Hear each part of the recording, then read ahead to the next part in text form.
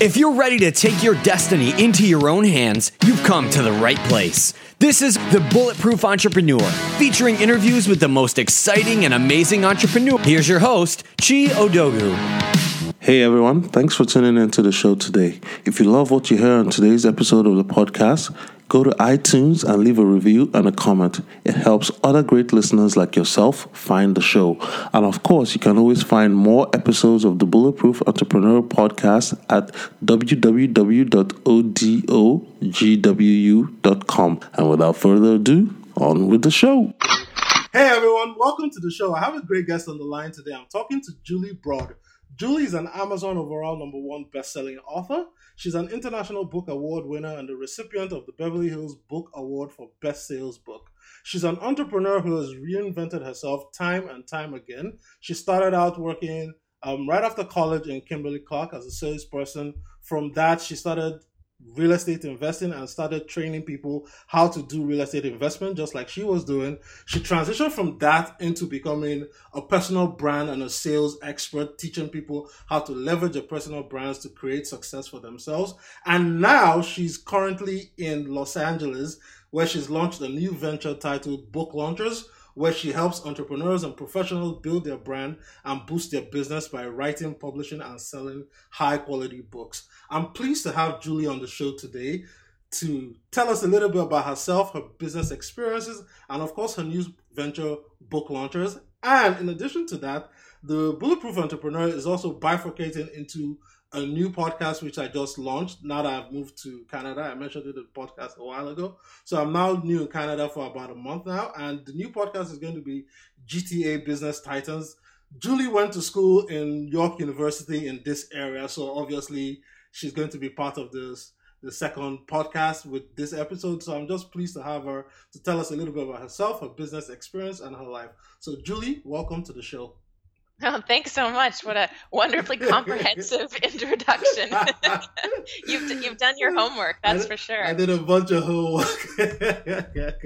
So like I said, Julie, you've done a lot, man. You went a long way from, being an introvert, not knowing anything about sales, working in Kimberly-Clark, launching your own business, becoming a personal branding expert, teaching other people how to do to this new venture. So tell us a little bit, in your own words, how everything came about and came together. Oh, that's tricky. I mean, the big thing was that, when I started working at Kimberly-Clark, I really enjoyed it. It was actually really quite fun, but I kept thinking it's going to be a long life of working for somebody else. Like it just didn't feel like something I was like really excited and keen to do. So I started looking at what else I was going to do and what other options there were. And that's really what got me into real estate in the first place. Yeah. And it's kind of a cool thing because what got me into real estate was a single book. And so this is kind of a theme, is a one book changed the course of my entire life. And so I always Rich Dad, Poor Dad. Me too. And a lot of people. And it's a big one for a lot of people. But for me, it was just, there was a couple key things. And one of them was that I wanted to get my money working for me so that I wasn't always working hard for my money. And then the other thing was realizing that, I had done some stock investing. I actually paid for my first year of college with the help of my dad doing some gold stock investing, but I felt like it was lucky. And so I didn't feel like I could repeat that. So I didn't want to go down that road, but I knew I couldn't start a business when I was going to go back to school, which was my plan. So I got into real estate because it seemed like something I could do and it would run in the background, so to speak, while I did other things. And it was all kind of Rich Dad, Poor Dad that opened my eyes to those things. And so one of the things I'm always telling people is, your book could be that one book that changed somebody's life. So a lot of people are always wondering, well, should I write this book? And, does my story matter? And, you could have that book that changes somebody's life, which is really cool. But yeah, so I got into real estate at that point, but it wasn't, my focus wasn't real estate investing. It was just kind of that backup plan. Okay. And then that's when I moved to Toronto. I was in Vancouver at the time.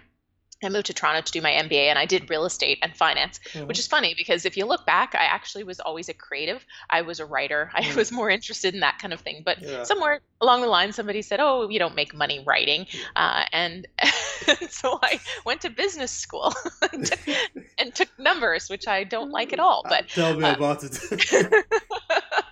So it was a long detour on the path where ultimately I woke up one day and went, well, what am I doing? I'm working really hard building somebody else's company and not enjoying it. And so that was kind of the day I quit and went full time into real estate. Okay. And real estate led to the books. Because we made some really big mistakes. And when I say we, I'm talking about my husband, but at the time we were boyfriend and girlfriend. I somehow managed to convince him to go down the crazy road of investing in real estate with me. And then he actually really liked it. So the two of us went a little gangbusters, and at times we were buying a house every single month. Wow. So it was crazy. But all of that led to lots of problems and stories. And for the Toronto folks, the one that's close to home is we ended up having a house in Niagara Falls that was deemed a crack house by the local papers, and we had a property manager that got charged with manslaughter. Yeah. And so it was really quite horrible. But these stories were actually great lessons for other people, because what happened was largely preventable. Yeah. And that's really what drove me to write my first book. And that first book did so well that it led to a lot of people asking me for help, and me getting into that creative part that I've always loved, the writing and the storytelling and all of that. So it's a very long journey to get to this place where I am today. But, helping people write and publish and sell their books is kind of a culmination of all my experience in my entire life coming together. Nice. I love that. So you mentioned a lot of things here. Tell us a little bit about the mistakes you were making in real estate, because right now the Toronto, real estate market across Canada is hot right now. I don't think the situation you had when you were investing is the same today. People are getting priced out of the market every day. So tell us some of the mistakes you were making and how you overcame them. And of course, that story about, your building manager punching somebody and being, charged with manslaughter. That must have been terrible. But I also know at one point you had to move back in with your husband when you guys were newly married. This was around 2008, I believe, during that whole recession period. So tell us a little bit about those real estate experiences, the challenges, moving back after being a professional investing, what was going through your mind when you felt you had failed and all that stuff, and how you came out of that. A lot to unpack there. Yeah. The first thing I'll say is that everybody always thinks that this market is different, but 2006, 2007, the market was incredibly hot. Yeah. And we weren't doing deals in 2007 because the prices, we were getting priced out of everything. Nothing made sense. So it's funny, when I hear people say, oh, it wasn't like what it is now, I'm like, actually it was exactly like that. And then everything crashed. Wow. So I'm not saying that there's a crash coming, but it is a cyclical thing. It's a cycle, yeah. And so, the properties that we bought at the time, like 2006, it took a while for those to be worth what they were worth when we bought. But it's okay if you're making smart decisions, which is what I talked about in my book. If you're bringing in enough rent to cover the costs, it's okay. And ultimately, that's a lot of the lessons that I shared. The whole story that you were alluding to was kind of that moment in my job when I realized I just had to quit. And what had happened was I was the vice president of sales and customer service for the company I worked for. And I reached this point where I'd been prepping for the year end where there was going to be a board meeting and we're presenting our targets and all that. And I'd spent probably 6 weeks prepping, and I presented it to my boss, and he said, I'll review this and get back to you. And then he brought me into the boardroom and he slid this one piece of paper across to me, and he said, there are your 3 goals for your team, and underneath are the 4 or 5 ways that you're going to achieve it. So he was giving me targets and handcuffing me as to how I got them, and I felt completely and none of this was actually in my plans and in my proposal. So I just felt like, it was a moment of misery where it was just like, why am I doing this? Why am I working so hard to build somebody's company and they don't even believe in what I could do, even though, I'd risen to the position of vice president in less than 5 years. So it was in that moment that I knew I had to quit. I didn't quit. I didn't say I'm quitting and storm out, but I quit. But I walked out and I called my husband and I said, hey, listen, I have to quit. And he knew that didn't mean I'm going to look for another job. He knew that meant I'm done. But the timing was terrible, absolutely terrible, because it was 2008. And real estate, which was the only backup plan that we had, was dropping all over the place. And it was just becoming, and financing, the banks were shutting the doors and they weren't going to finance, especially real estate investors, but they were limiting what they were financing housing wise too, which was further tightening the market. And so it was at that point when I quit, I was the breadwinner. My husband was a mortgage broker at the time, which meant he was on commission and not making any money either. So for me to leave my job was not great, but, we kind of looked at each other and went, well, we do what we have to do. And there was this kind of saying I got from Keith Cunningham, who's a business mentor. And he said, if you have to make a cut, are you going to cut with a butter knife or are you going to cut with an axe? And, it was just thinking like we could stay in our house, but it was going to be like a slow bleed with a butter knife, right? Like we were just going to be really uncomfortable. So we said, no, we'll turn our house into a furnished rental and just chop it off with an axe basically and move in with my parents. And that's what we did. And so it's, every newlywed's dream, because we'd gotten married that year, to suddenly have no income and move in with your parents. But we made it work. And the big thing was, we had each other to lean on and to pick each other up. And we had this mantra, I don't know if anybody knows P90X, but we were doing the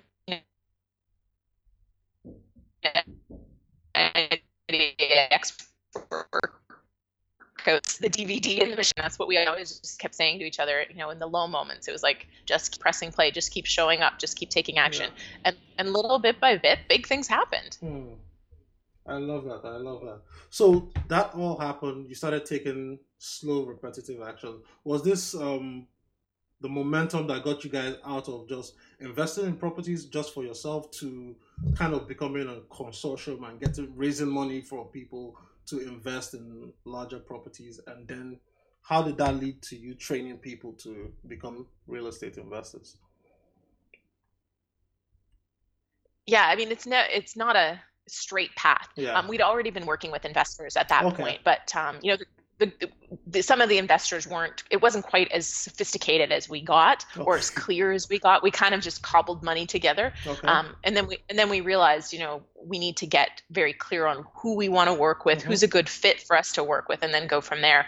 And it was through that, when we were really hustling and we knew we had to grow our portfolio and get capital to do it, that's when I started building the brand. And that's when I started, because neither one of us, my husband's more social than I am, but neither one of us are comfortable with cold calling or, asking people for money, which is what we had to do.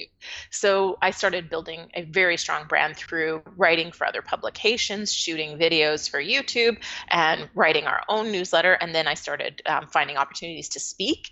And we also traveled all over the country for business masterminds, conferences. Like we did, we didn't have a lot of money, and we put it all into our network and our, getting coached and doing those kind of things. That we were investing heavily in ourselves.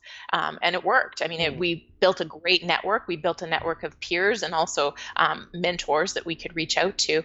And that ultimately, having that brand where people started picking up the phone saying, hey, I understand you're an investor and you're always looking for money. Well, I've got some money. I'd like to put it in real estate. So it started to reverse things where we were not looking for people were coming to us and we were evaluating whether they were a fit. And the book was a big part of that. So when my book came out in 2013 and it went to #1 overall on Amazon, it really changed things for us. Our training and education company, our workshops filled months in advance. Our mastermind groups were full. We were adding seats to those. And of course, we started getting calls from random strangers saying, hey, I read your book. Do you have any properties I can invest in coming up? So the book was a game changer. And not that I necessarily feel I could have written it earlier than I wrote it, but had I gotten on board and written it sooner, I think, we could have grown quicker and sooner. And I'm glad. I'm really glad that I invested in that book. Not just the time, but I hired editors. I hired cover design. I did it exactly like it could be a traditionally published book, which is why it's on the shelves of Chapters and Indigo, because nobody can tell the difference between this book and a book published by Penguin. Nice. I love that. Yeah. One thing I got from that is that, the introverted nature of you and your husband, although he's more social than you, led you to say, hey, I'm not going to do cold calling. I'm not going to be aggressive and put myself out there and be shouting and trying to attract business. And I think a lot of people listening to this podcast are that way. They don't have the gregarious nature to go out and be banging on doors and getting business, especially if the business is either struggling now or trying to go. So things like you did, writing articles, being on YouTube, do you think those strategies are going to work for, local businesses or small businesses in and around the GTA area or anywhere else somebody is listening to this podcast before we even talk about the books? Yeah, for sure. I mean, I think that that's what I've done to build book launchers, in Los Angeles. You position yourself as an expert, and when people have a problem that needs a solution, they'll go looking for the solution. And if you're there, then they're going to call you. But it does take a lot of effort. And this is the thing, like people think, oh, well, I put out, I did 10 videos on YouTube and nobody's watching them. You have to keep doing them. And you have to consistently do these things so that over time, there's a massive amount of content out there. There's a massive number of people who have heard your name, so that when somebody's saying, hey, I'm looking for somebody who does X, you're the first name that comes to mind. And that takes time. It's not something that's instant. It's hard because the quicker solution is to go out and hustle. And get out there. And so I think initially when you're starting out, you have to do both. And I did both. And it's uncomfortable, but if you want to survive, you have to do what it takes. And just know that as long as you're still consistently investing in doing those things that build your brand, you will over time find yourself in a position where you don't have to get out there and uncomfortably hustle anymore. People are coming to you. Great. And as we're talking about branding, I listened to one of the interviews you did. You have a magic formula for branding and being the expert at getting yourself out there. So let's quickly talk about that, and then we can transition into your new venture. I was actually just thinking about the magic formula last night, and I was going, do I remember what it is? and it's funny because this is what happens when you constantly creating content, and I've moved into a totally different space. But yes, okay, let's just see if we could. You probably know it better than me. Well, you have to show up on Google. You have to I'm an expert. Exactly. Your character. Yeah, the M is the one I'm trying to remember. So I remember the A is appearance. And so your appearance absolutely matters. People will make a snap judgment. And there's some great stories, I think, in my book, The New Brand You, where I talk about this woman in Las Vegas. So I went in for a foot massage, those little kiosks and stuff. And I'd been walking in at this conference, and I was, as I walked in, she said, "Oh, Miss Successful Business Person, I have a question about my boyfriend's business." And I kind of stopped, and I was like, "What makes you think I'm a successful business person?" She goes, "Well, you are, aren't you?" And I said, I have a business. And she said, "Well, it's just the way you dressed and you walked in here with confidence." And I was like, okay, cool. And so I looked around, and there was this woman walking by, and I said, "What about her? What do you think of her?" And she goes, "Oh, she has 3 kids. She's a soccer mom. She's here. She's going to let loose for a bachelorette party." And then another guy walked by, and I said, "What about him?" And she said, "Oh, he works in finance or insurance or something. He's here to let loose. You can tell, like, he looks like he's kind of stuck up, but he's got sandals on, so he's not here for work." And sure enough, he walked in, and he actually had, I think, an English accent, but he was there for a bachelor party, but he worked at like Prudential or some sort of a financial company. So she was making, and those were judgments fast, but she was actually fairly accurate. So you have to be very careful about the message you're putting out into the world with your appearance. So that was the A. Just knowing, like, it's not necessarily fair, but we inherently judge people, period. That was A. The G, as you said, was Google. You are who Google says you are. I think it's pretty widely known now. You need to make sure that you're managing your online reputation. The I was the expert. I am an expert in. And if you're just starting out, it's just doing the things that you need to do to build your expertise and grow your expertise, and making sure you're picking a small enough niche that you can be the expert. You can always widen it out later. The C was character, and this is both in terms of who you hang out with and the things you do. Do you do the things that you say you're going to do? Do you follow up? Do you show up? Those are all important. But the M, for the life of me, can't remember what the M stands for. well, I guess they're going to have to go get your book on Amazon if they want to get the missing piece of the puzzle. Exactly. Yeah, there you go. So that's great. And now you've transformed yourself again into a booklaunchers.com. You're the president of booklaunchers.com. How did booklaunchers.com come about? I know you talked about writing the books and whatnot, but what was the specific problem you were trying to solve with this company? Yeah, so there was two problems. One was myself. I didn't want to coach people anymore. I really wanted to hand them a solution. Because I found after years, I think 7 years of running a coaching and training company, I found that a lot of people didn't do the things that they needed to do. And I really wanted to have a company where I said, here, we'll do it all for you.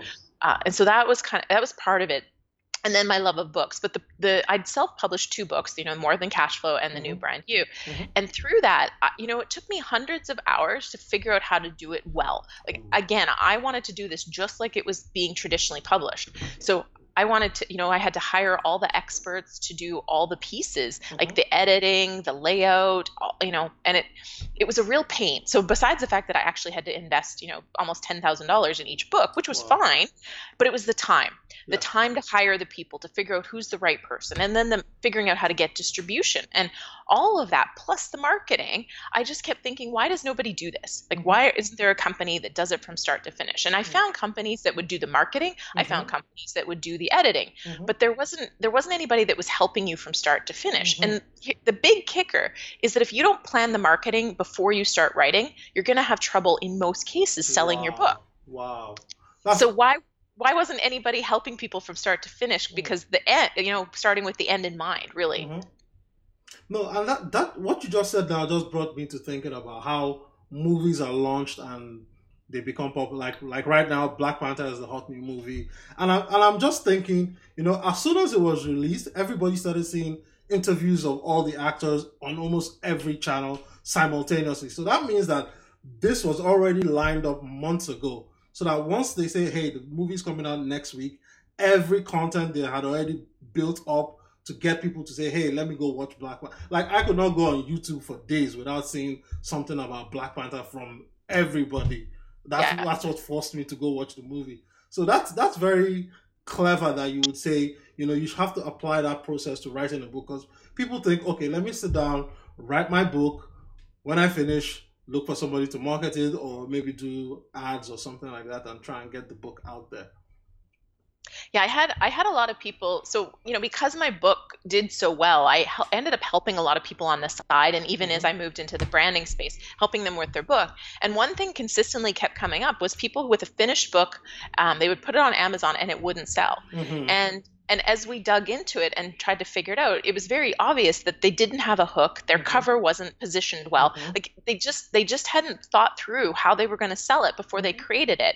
And then to go back, nobody wants to go back. Once your book is done, nobody wants to go back and fix these problems that will make it sell. And so that was something that became very obvious to me, that people were missing that piece. And the reality is there's over 8 million books on Amazon. So if you're not doing this right, your book is just going to sit there and you're going to be lucky to sell a copy. And everybody always thinks, well, my friends and family are going to support me. No, your friends and family are the ones that want free books. And then they don't read it. I mean, I can probably count on one hand how many of my friends have actually read my books. They're the ones that'll say, yay, good job, and they'll give you the thumbs up on Facebook, but they're not really your supporters. That's true. That's very true. So this company, you have a team, you're in I'm looking at your address here, you're in Jefferson Boulevard in LA, right at the middle of the hub of business activity. How are you going about getting people to know you and then come do business with you and write books with you? And then what's your marketing strategy? Not even before. So once they become your client, how do you start positioning them? Because I'm sure you're not going to get only business people. You probably get a couple doctors or athletes or something, or actors. Different people from all walks of life are going to come to you. How are you going to start thinking about, placing them in different media to get them to get their books to where they're going to actually be seen and read by the people that want to read them? Yeah. So if I'm understanding, there was 2 questions. One was how do we market our company, and then how are we figuring out, how we're going to position each person. Yeah. Okay. So the marketing for our company, interestingly, my first 10 authors that signed on were people who knew me as a real estate investor. So they were people who I had a strong personal brand. And so even though they knew me as a real estate person, they still were like, oh, we know when she says she's going to do something, she does it.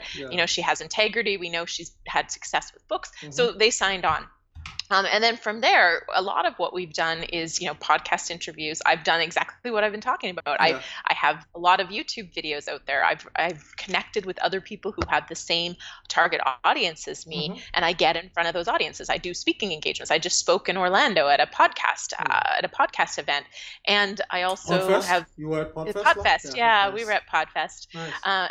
And so those are kind of the key things that drive people to know about us. And also in Los Angeles, well, all over the world, there's these WeWork offices that are co-working spaces for a lot of entrepreneurs and professionals. And so I do a lot of events and a lot of networking through those offices because they're the perfect market. So it's always figuring out where is that ideal person. And like I said, in the beginning, it's hustling. And that's what I'm doing a lot of right now. I'm building, but I'm also doing those pieces that will build the awareness. So I don't always have to be out there in my last in that zone that's not that comfortable for me. I know is important. For our clients, it's similar in that we're always trying to figure out who has the same audience as them, but isn't a competitor. So, for example, I have one client who's writing a book on fitness, and she recommends a couple programs and a couple pieces of fitness equipment. So we're going to contact those companies and see if they have newsletters, because her book is a third-party recommendation of these programs and these services. So they might promote her book in the newsletter. They also might be bulk buyers. They might take a look at her book, go, this is awesome, we want all our clients to have a copy, and they might buy it. So that's a really strategic way to move a lot of books really fast, especially if you don't have a newsletter of your own or you haven't built a strong platform already, is figuring out how can we do that. And by the way, that's also why it's really important to think about marketing before you write your book, because initially she wasn't mentioning a company name. She was saying there's some, this equipment does this and this and this, but she didn't mention the company name. And I said, well, if you mention the company name, we might have more marketing opportunities, right? And so it's very important. She didn't want to alienate other companies, but at the end of the day, by putting a stick in the sand, she now opens the door for them to support her book where it wasn't open before. So it's really, really important, but that's really key. Like that's kind of the biggest, fastest way to get your book. Of course, social media is an option, but people don't buy books from a social media recommendation very often. Like you probably have 1,000 people posting on it before 2 people buy a book. Like it's a really slow trickle. So you want to go for the high impact, where can I get the most and from the least amount of effort? And it's those kind of situations that we're looking for the most part. We look for podcast interviews and we put together press kits and we do some of that stuff. But the real mileage that we're going to get big results for our clients is those kind of strategic partnerships. I love that. Now, as we start to wind down the show, like I said earlier, one thing about you is you've seamlessly transitioned from different business to different business to different business. So let's talk a little bit about the mindset of being able to reinvent yourself and finding new opportunities. Because today I took an Uber ride and I always try to converse with my Uber drivers. I was thinking of starting a podcast called Conversation in Ubers. So I asked him, I said, hey, how long have you been doing Uber? He said, oh, not too long. I said, do you like it? He said, no. I said, why? He said, oh, it's just something to survive. I said, okay, so what was your profession? And he's like, oh, I was an insurance broker and a financial advisor. And then I said, what happened? Well, he didn't go to the long and short of the story, but basically, I think his job, he got laid off or got transitioned off, and he just needs to survive, and he's doing an Uber job. But a lot of people, as life is changing so rapidly, we find ourselves that one thing we started with, or you studied business and finance in school, you're not necessarily doing that now. But you've been able to thrive and survive despite everything going on around you. So tell us a little bit about your mindset and how you are always able to stay ahead of the curve and keep reinventing yourself despite any change that may come your way. First, it's not seamless. So it's funny when you say, oh, you've seamlessly moved from this to that, and it makes it sound like it's easy. It's not. It's uncomfortable. It's scary. I'm always scared. Like it's kind of one of those things where I'm like, this might not work. I mean, we left Canada where we had a very comfortable existence. We didn't have to work very hard and the money was coming in, and we basically picked up and moved to a country where we didn't know very many people. Something I'm sure you can relate to, in a city where we don't have friends, we don't have family, we don't have support, and we we did that with the baby. So everybody Wow. said we were absolutely insane. Like we just had a son after it's 5 weeks. We was 5 weeks old when we got our visa Wow. and moved down to the States. So, it wasn't easy at all. It was terrifying. And so that's one thing is I want people to know, like I was still terrified, but I did it anyways. And I think the mindset, there's two pieces to this. One is that once you've done something that you're proud of, that you know, and you can look back and you can go, man, I was scared. I didn't know what I was doing. I didn't know if I should put money into this. I didn't know anything, but something inside of me said, this is what I need to do. And you did it and you succeeded. Once you've done that once and you can really own that achievement, it gets easier because now you have a belief in yourself, right? Because that's the piece that's missing for a lot of people is they don't necessarily believe they can do it. So every time you do that, really own it and be like, yeah, way to go. Like you were scared, you didn't know, you put money into it that you didn't have, and look what happened. And if you fail, that's okay.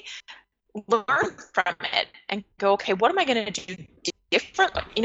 Just because you have a setback doesn't mean you can't learn from it and get the same thing, because we've definitely made mistakes. And that's what the whole book was. My book did so well because we made mistakes and they were horrible and we learned from them. So I always say now, I'm like, if something's going wrong, I'm like, oh, this is going to make a good chapter in my next book. And that's how I approach it. I'm like, ooh, where's the juicy learning that I can take away from this so I can be better. And that's kind of the two pieces that I think are really essential, is believing in yourself and really owning when you achieve, but also owning it when you fail, because both of those things are what propel you forward. Nice. I love that. So as we're still on book launches, we were talking about your giveaway that you have on your website. So it's 8 ways to sell 1,000 copies of books for $100. So tell us a little bit about that, and then tell us what people. Just tell us about that first of all. Yeah. So as I mentioned, my first book went to #1 overall on Amazon. So I'm talking like it was ahead of Dan Brown, ahead of the Game of Thrones series. #1 overall is a print book selling for $22. Because I think a lot of people, everybody says they're #1 Amazon bestseller now, because that's some sub category. Sub niche. Exactly. And so this was overall. I sold thousands and thousands of copies in a few days just to get there.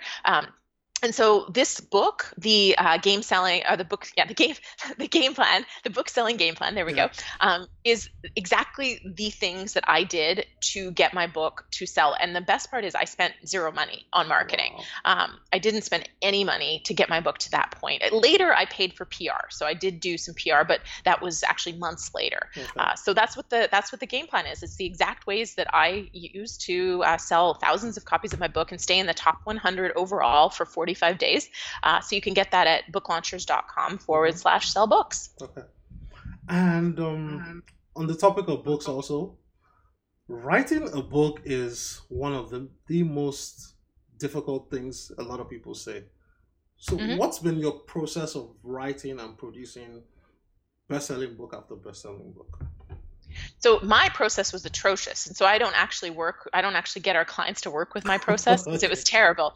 What I did was I brought on an Emmy-nominated writer who is spectacular, and he works with clients to develop an outline.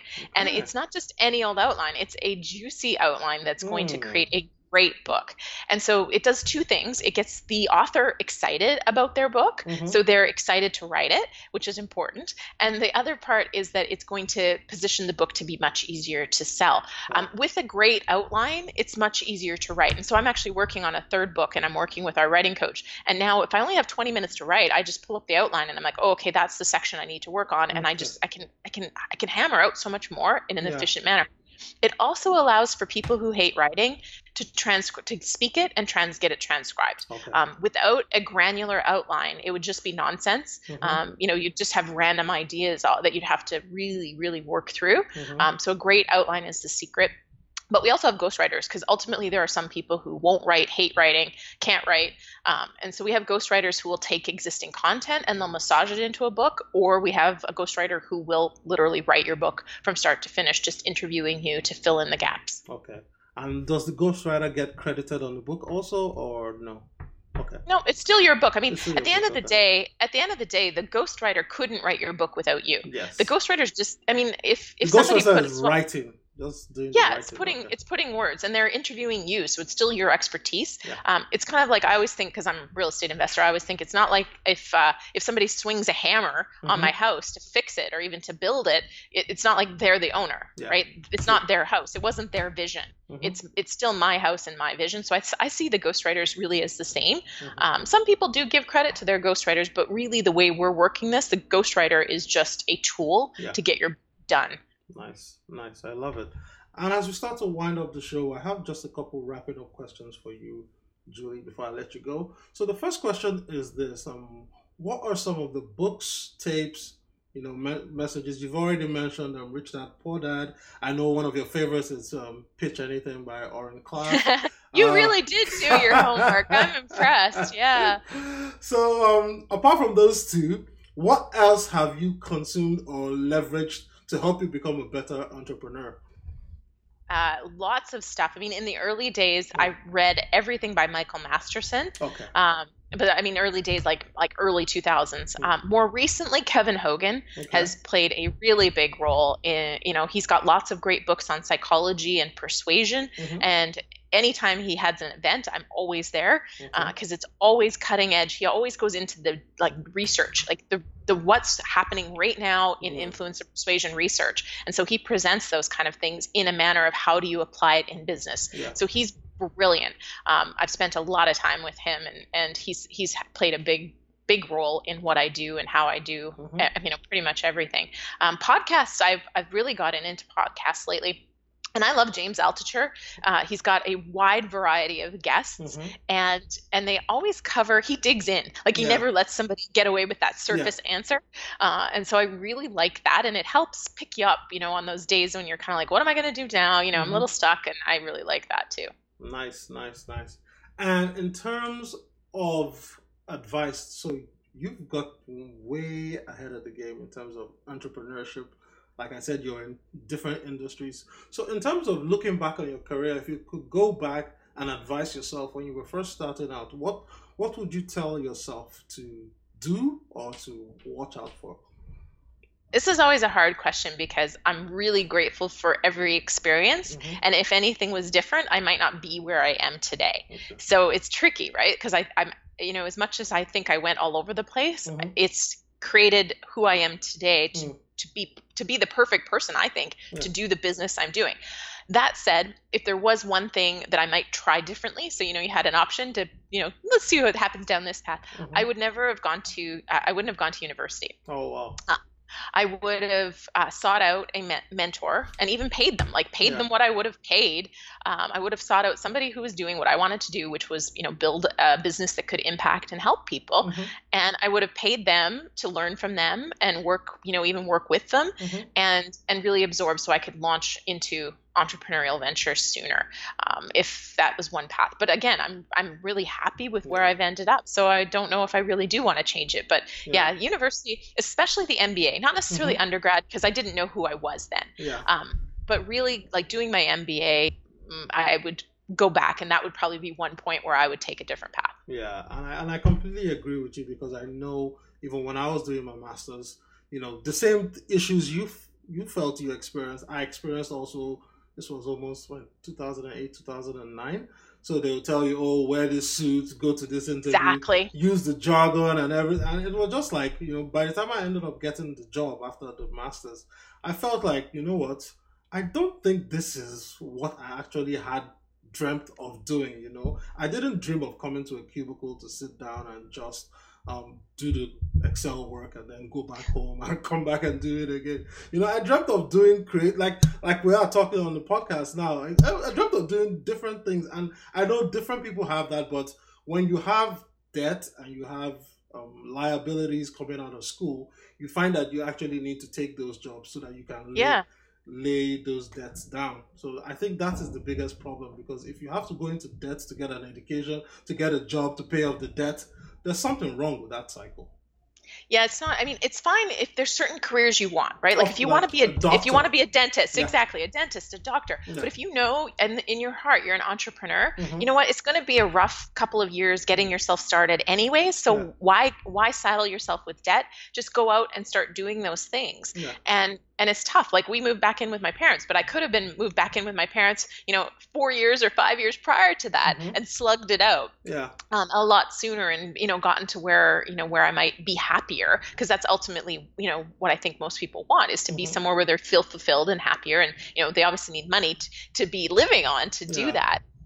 But yeah, I think it's going to be a slog no matter which path you take. And people see school as the easier path, but I see it as a detour for a lot of people. Yeah, true. And as I wrap up the show, I guess for the new podcast and the people listening in the GTA area, what's some of your parting words of wisdom and advice for people listening in the GTA area as well as the rest of the world? And then tell us where we can find you. So two things. One is my mantra or my saying is the missing piece is always action. Okay. So just take action, because it's never clear and it's never going to be all green lights. So you just got to go. That's one thing. And then specific to Toronto, what I will say is the GTA, I think, is one of the most phenomenal markets in Canada to be an entrepreneur.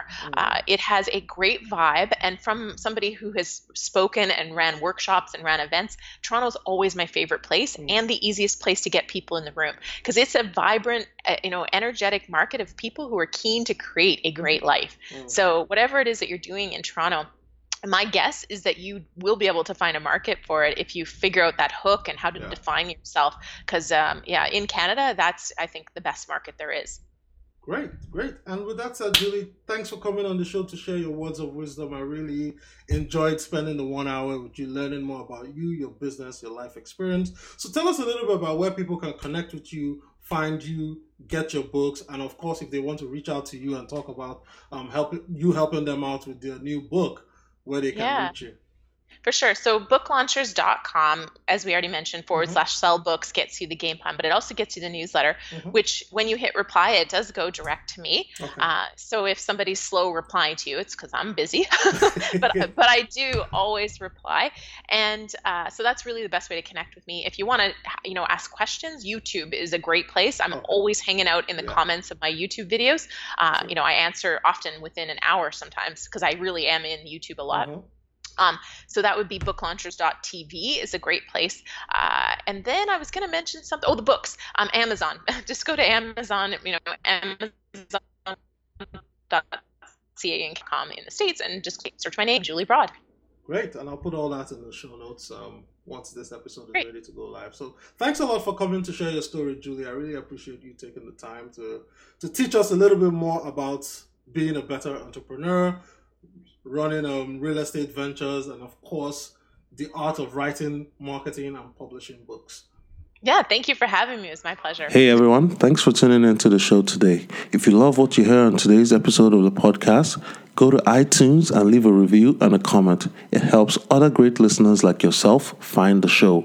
And of course, you can always find more episodes of the Bulletproof Entrepreneur Podcast at www.odogwu.com.